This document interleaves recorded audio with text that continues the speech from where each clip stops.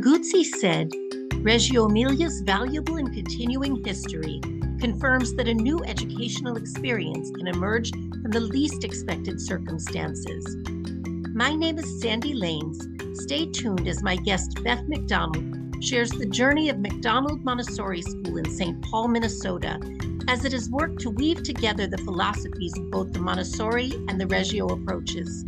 She describes the rewards and struggles of transforming a school as she takes us through her process of becoming awakened to Reggio.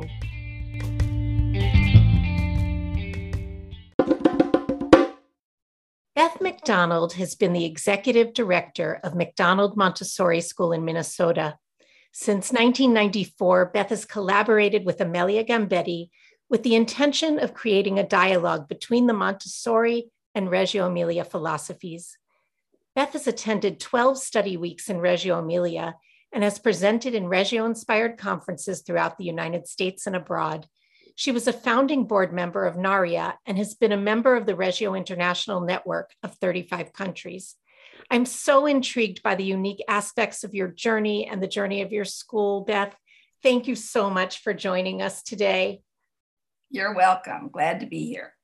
Let's just jump right in. Please tell us about your journey with the Reggio approach. I started hearing about the Reggio schools in 1989, and I attended a conference in Hawaii. And as I told my accountant, I said, I need to go to this conference. I don't know what it's about, but it's in Hawaii and I need to be there. Good place to go for a conference. Yeah.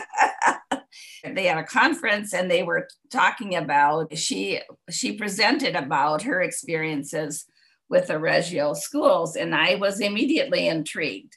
So we started watching for workshops in which our educators would be from Reggio, and we heard about a conference in Washington, D.C. at the Model Early Learning Center, and it featured Carla Rinaldi and Amelia Gambetti, Bea Vecchi, Howard Gardner.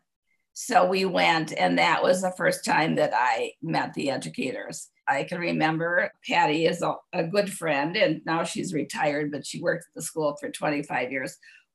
As we watched these images from Reggio and the projects that the children were involved in, we just sat and cried because they were so beautiful.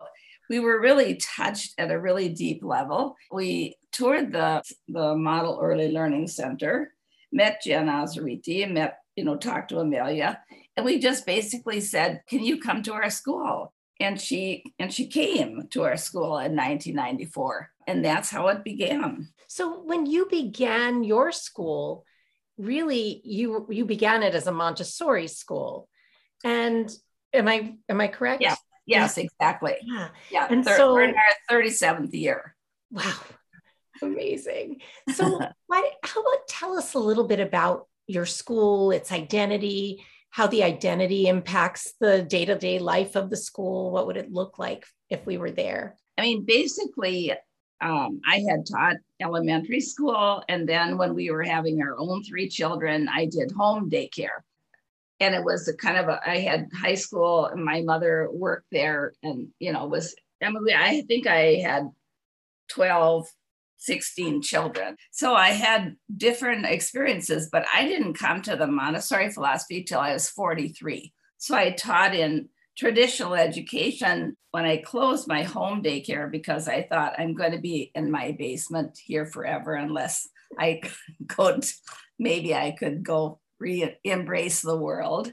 So I went to work for the previous director at our school and then immediately took the Montessori training, which I really liked a lot, except I always felt there was a piece missing. The creative side of music, art, drama were not as a part of the Montessori philosophy. It was heavily in terms of the cognitive thinking of children. There's a sense of calm when children are involved in their own creative adventures. She wanted to retire and just do Montessori teacher training. And she talked me into buying the school, which was a huge venture. I mean, it was a huge leap for me. So we're in We're in a former Catholic school in St. Paul, 3 stories. I basically kind of fell into this with a huge amount of fear. We've had Montessori teachers who tour our school. There was just a lot of mobiles and a lot of artwork, and children were moving around, talking.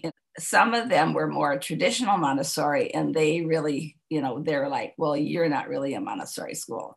So I think I'm more of an eclectic person. So for the first 10 years, or from 86 to 94, we were pretty traditional Montessori school in our interpretation of it. And then we started hearing about the Reggio schools, which to me was the other piece that was missing from Montessori. When I went to my first study tour in 1996, I came back and we told Amelia when she came that fall that because we thought this is not compatible. I'm sorry, but so I said, but we have a solution.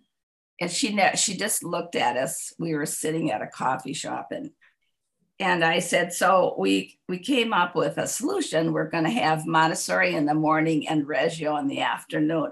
And she was horrified, of course. And she said, no, you have one program. And Reggio children is really interested in watching to see, how a Montessori school interacts and integrates and moves with this philosophy. That really is exactly what I've been wondering about myself for years. So many people say to me, when they hear Reggio Emilia, they say, oh, is that like Montessori? Over the years, I've read some of the articles that you've written about this. And I know more and more Montessori schools are kind of making this transition. You've written about this idea of a Reggio Emilia energy and a Montessori energy.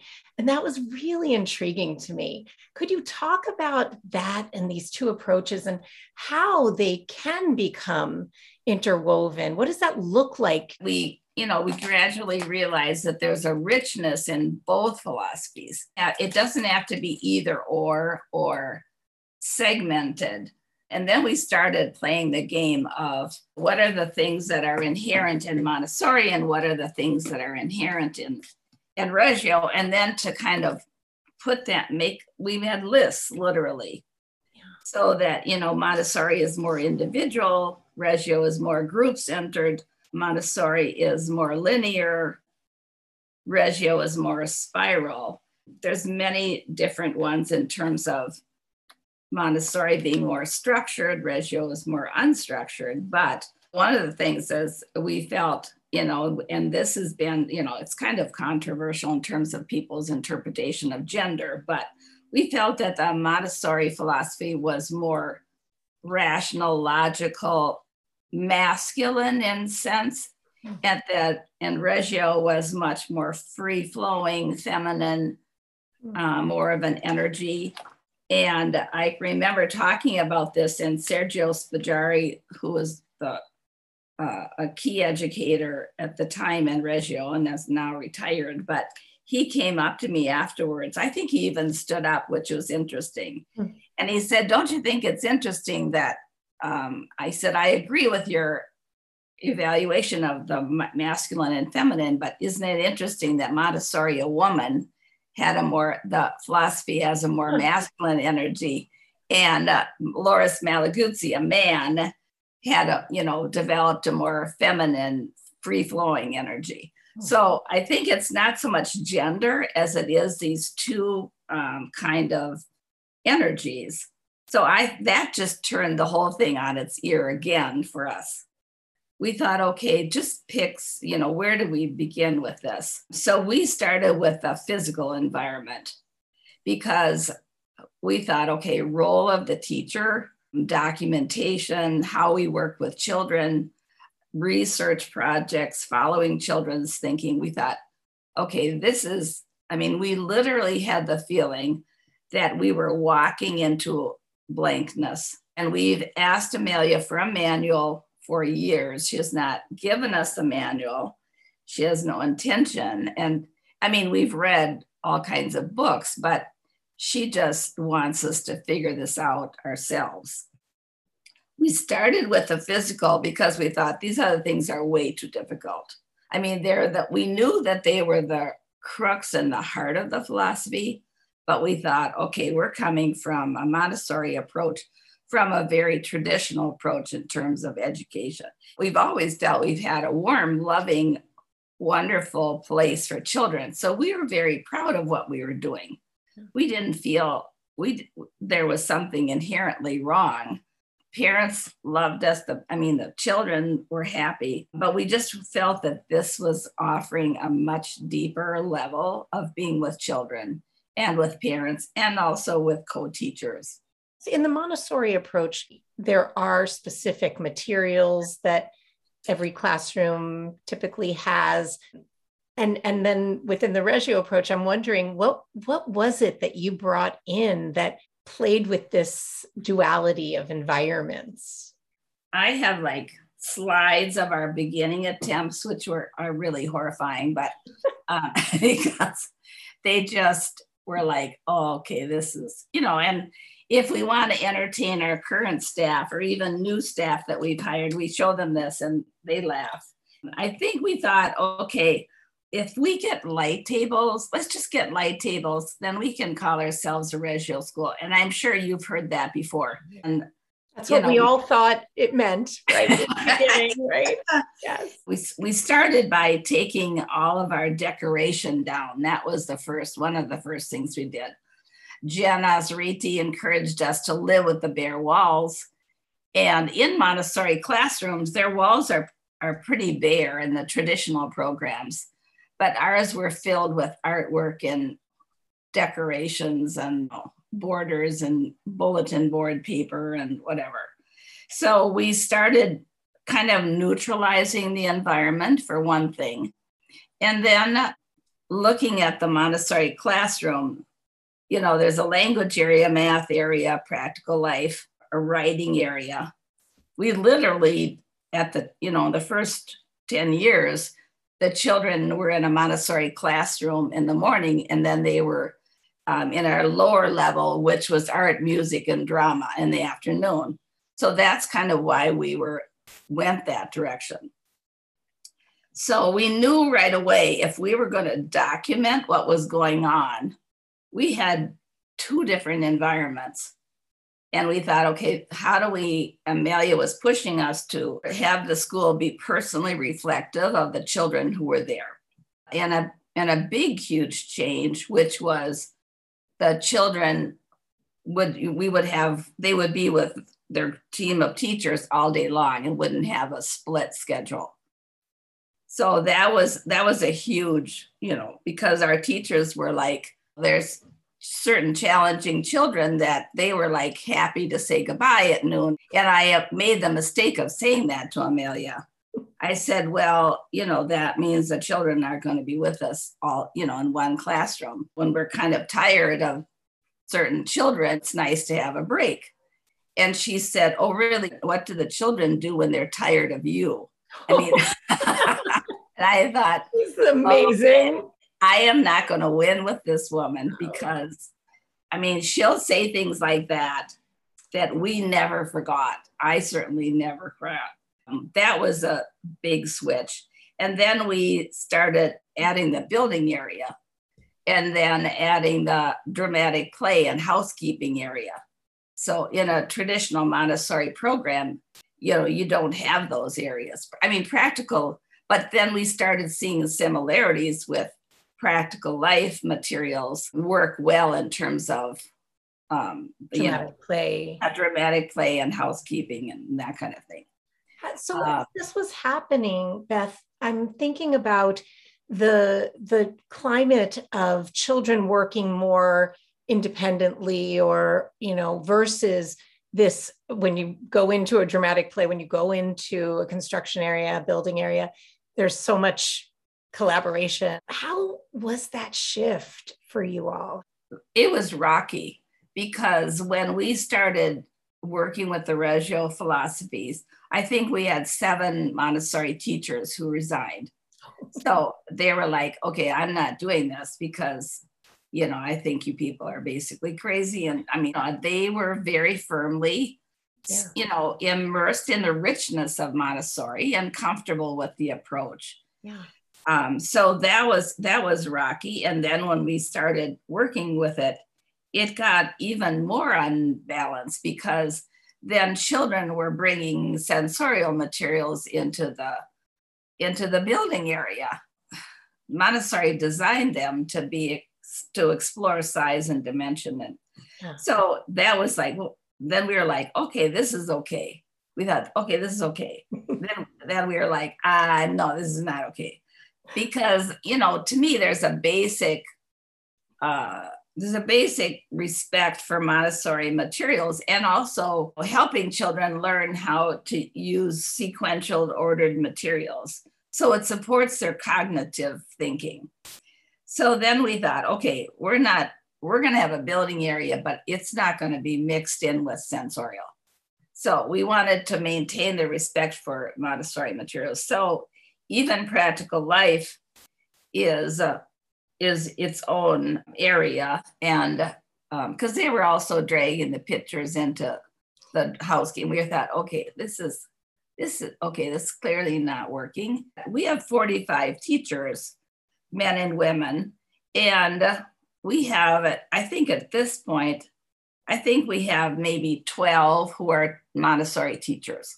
So we also have many teachers from many backgrounds, philosophy, psychology, sociology, and various degrees of early childhood education.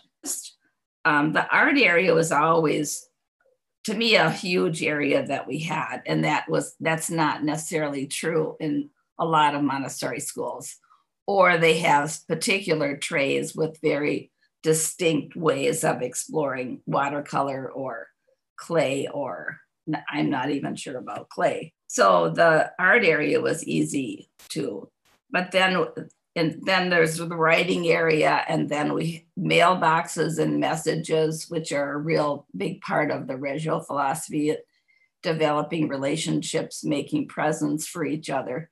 I think we were making huge swings in the beginning, and I'm talking 1994 and 96, 98. So we would immerse ourselves in Reggio for like a year. And then we were like, okay, now this is out of balance.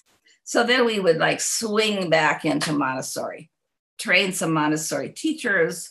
We made these huge swings, and then the swings got not quite as wide. Really, if you think of a pendulum, I think now after 27, we're in our 27th year of collaborating with Amelia. We've sent 50 teachers to study tours, attended Reggio conferences.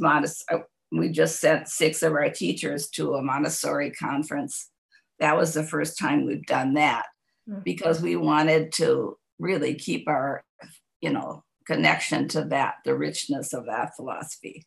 So I think the swings now are they're kind of, there's several swings going on all the time, but the swings are maybe, well, let's look at this for a week or so. Well, let's evaluate that for maybe 3 weeks. Well, so the swings are of the pendulum are much less.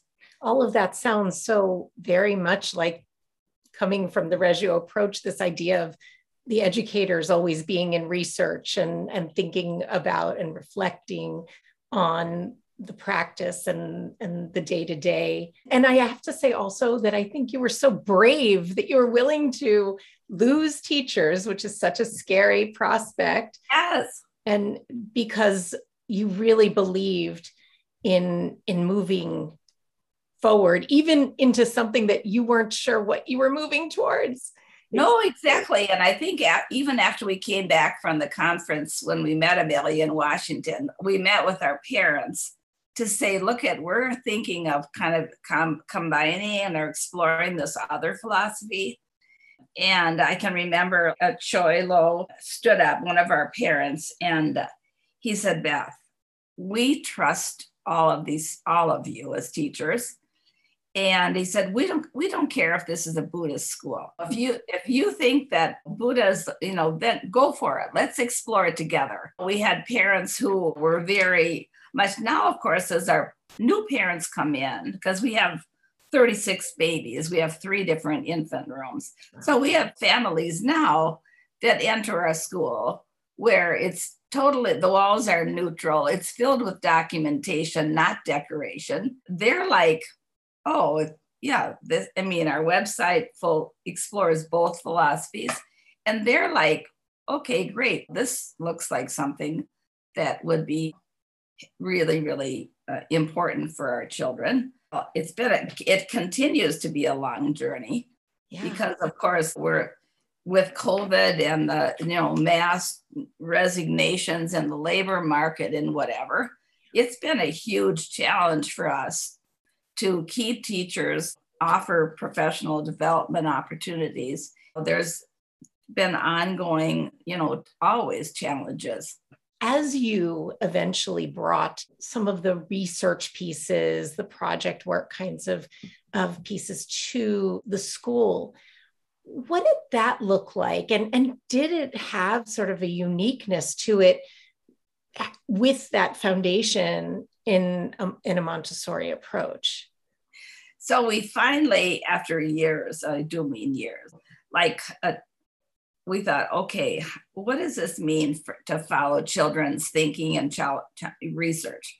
And I think our biggest shift was collaboration. And this happened, Sonia Shoptaw, who worked with Jen and Amelia in Washington, D.C. at the school. We invited her for a conference for our teachers and other educators.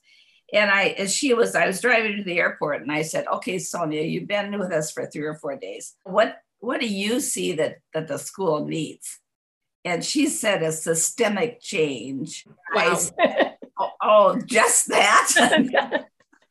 And she said, no, Beth, she said, you're driving your teachers crazy because they're so motivated and excited about the Reggio approach, but you're not giving them any time to collaborate together about it.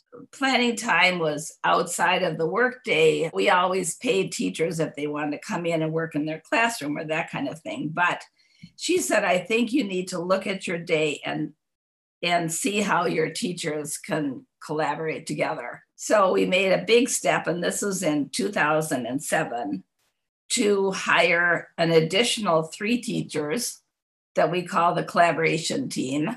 And they go into each classroom. We have 9 classrooms. So they go into each classroom every week, either morning or afternoon. And they replace the 3 teachers in the classroom. So those 3 teachers can then leave the children, go to a quiet area and really talk about their day and collaborate together. And then we got to the point where we couldn't function without it. I can remember teachers at the time when we offered them the planning time within their workday, they literally said this, it's okay. I don't know what we talk about. I mean, and it's like, because they kind of just planned they just worked independently.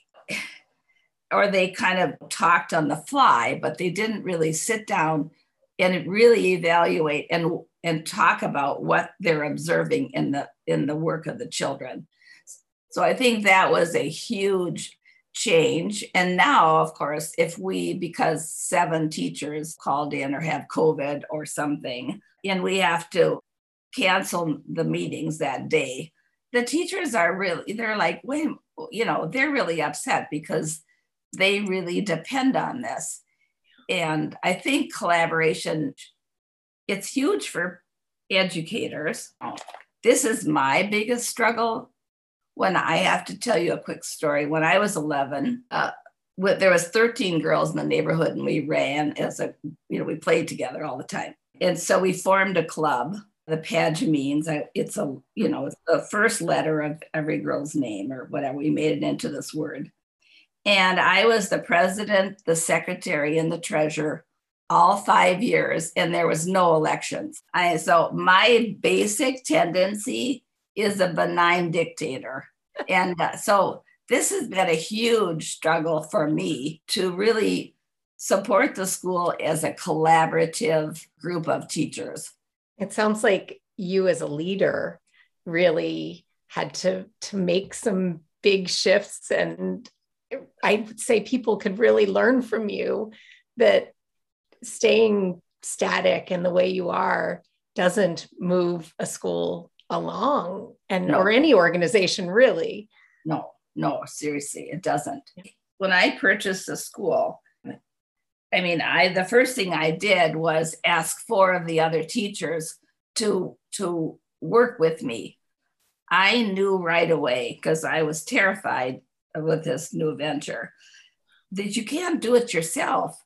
The directors who hold all the control burn out very quickly, or they stay in their schools, and it's not a happy place for anybody. And now, but every single day, that shows to me there's a richness. Even all the new teachers, their energy, their perspective, their ideas are some of the best ones. So it's not like they come in and they immediately start collaborating. Hopefully everybody has a voice. I think that's the strong lesson of the Reggio approach for children and for adults. You mentioned that you have 3 infant classes, and I'm always intrigued by this idea of having a Reggio-inspired infant classroom, because so many people that teach the youngest children are pretty certain that it can't be done through a Reggio-inspired lens. Interesting. Yeah, I hear that a lot. And so help me convince them and share maybe, what does it look like in an infant classroom that is Reggio inspired? We looked at the materials first, and also the overstimulation of the environment.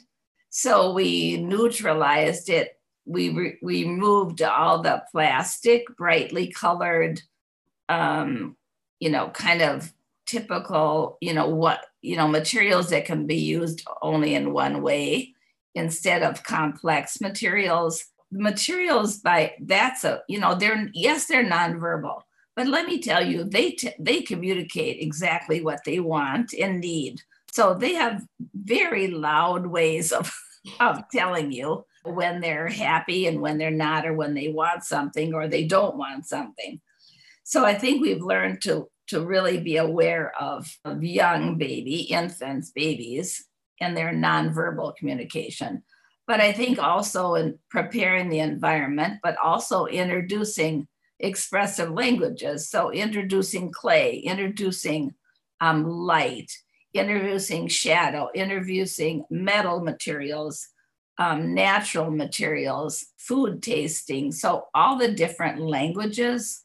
I mean, that to me is a very, very exciting place to introduce the expressive languages for children. I mean, you're not going to do a research project, but the teachers do research projects on how do babies deal with conflict? How do babies express themselves emotionally? So there's a lot of many stories. How do they move? How do they interact? How do they form friendships? So, those are the research projects. But the youngest babies are exploring paper, aluminum foil and cellophane paper and bubble wrap. Obviously, you don't give it to them, unsupervised. What are the sounds of paper? You can start by changing the environment and choosing, they have wood materials, natural materials in the classroom. And then basically the teachers are observers and reflectors on what happens in the classroom. So the teachers become, and also toddler rooms also, because they're more nonverbal, but not necessarily. The teachers then are always observers of children and reflecting, and then what can they do to enrich the baby's experiences? One of our infant teachers, and she had taught here for years, she's now deceased. Lila, she was she said, the thing I've learned being with infants is how early they form friendships with each other. That to me was like, and how much how young they are when they, they begin, they're connected to other people. And so I just think the belief that they are involved in dialogue right from the beginning is a big shift for people. And how do we pay attention to that? Right. Beth, as you were alluding to in this time that it has been challenging for so many schools, directors, educators all over the world, teachers always really have been looking for inspiration. They've been looking for hope, optimism. Could you share something with us that maybe is what motivates you, something that keeps you going every day to this sacred work that we do? But the thing that keeps me going is going into school, because the children, they're just incredible. How can you not be hopeful if you work with children? I mean, really. They amaze us every day, don't they? They do. And to me, the children, they have the strongest voice, really. It sounds really trite, but they do. And new teachers being hired is exciting to me and interesting. And I just think there's so many things in front of us that we need to pay attention to that will really make us happy. Wow, such an example you have set for all of us, and in really not staying still, always looking forward and thinking forward, reflecting, trying to figure out where you want to be with all of this and who you are. I'm really just so thankful that you were with us today. I'm going to take with me this idea of paradox and look for it in all the ways that exists around us, I would say. I'm just really amazed by your bravery, how you just kept pushing forward. Change is not easy for anyone. Oh, no, exactly. To make these transitions and to grab on to the mentors along the way is such a great example for all of us. It has not been easy, but I think that there was always a reason to take the next step, but we were many times paralyzed and unable to make decisions and move. And then we thought, okay, let's just pick one and just do the next, just one more step. Thank you so much, Beth. You're welcome. Thank you.